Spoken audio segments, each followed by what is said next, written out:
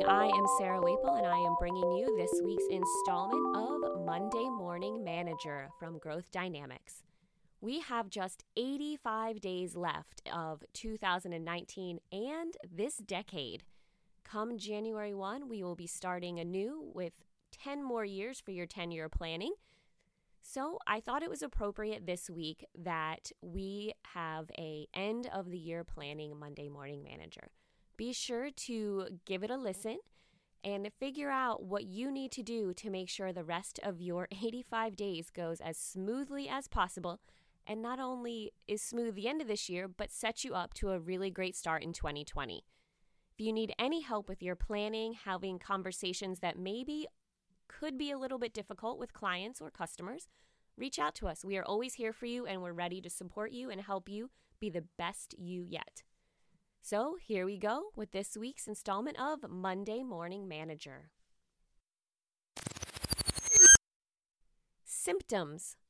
Roy and his boss were going through the usual year-end gyrations that required them to get out the crystal ball and forecast what sales would look like for the next year. Despite the fact that a large portion of Roy's sales came from repeat evergreen clients, he still had to figure out where the growth would come from. Worse yet, he's scared to death that something unforeseen might cause the loss of a key account that would completely derail his plans.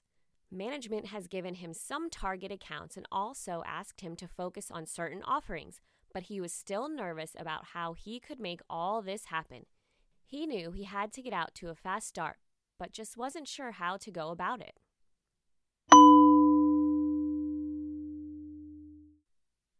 Diagnosis.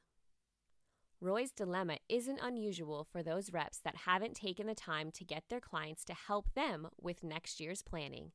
The pressure he feels is because he is playing a guessing game and can only hope that he'll catch a break somewhere that will make his year. Although he's been active in the field, he really doesn't know what kind of plans his clients might have for the coming year. Prescription. There's nothing wrong with involving your clients in your planning and doing a bit of prospecting at the same time. Roy needs to step back and ask his clients about the big picture so that he knows where to play offense or defense. Build your own variations of these ideas. This year, we are on track to do however much of business together, and I'm wondering if we should expect anything different next year. Wait for a response, and then respond, "Why do you say that?"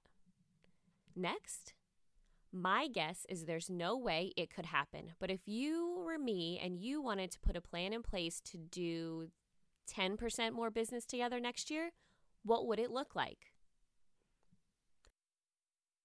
Are there any items or services you're currently buying from someone where you don't really care where you get them from, or maybe it's the only thing you buy from them? Could we add it to the list of things for us to talk about? What do you have on your desk that drove you crazy this year, and could we talk about how to keep it from happening again? If you gave report cards to your business partners, how would we score? What grade would we get? Other than lowering the price, what would you like to see to make you comfortable to give us an A? If my manager asks me what to expect for next year, what should I tell him? Critical thinking. Recall the old saying, a lack of planning on your part doesn't constitute an emergency on my part. Don't make your next year's forecast an emergency for your clients. Set a forecast meeting with your clients as soon as you can.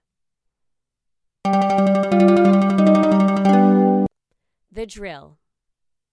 The drill always starts with our final thoughts for the morning. The first from Mr. Benjamin Franklin. By failing to prepare, you are preparing to fail. The second from a very well-known person, John Lennon. Reality leaves a lot to the imagination.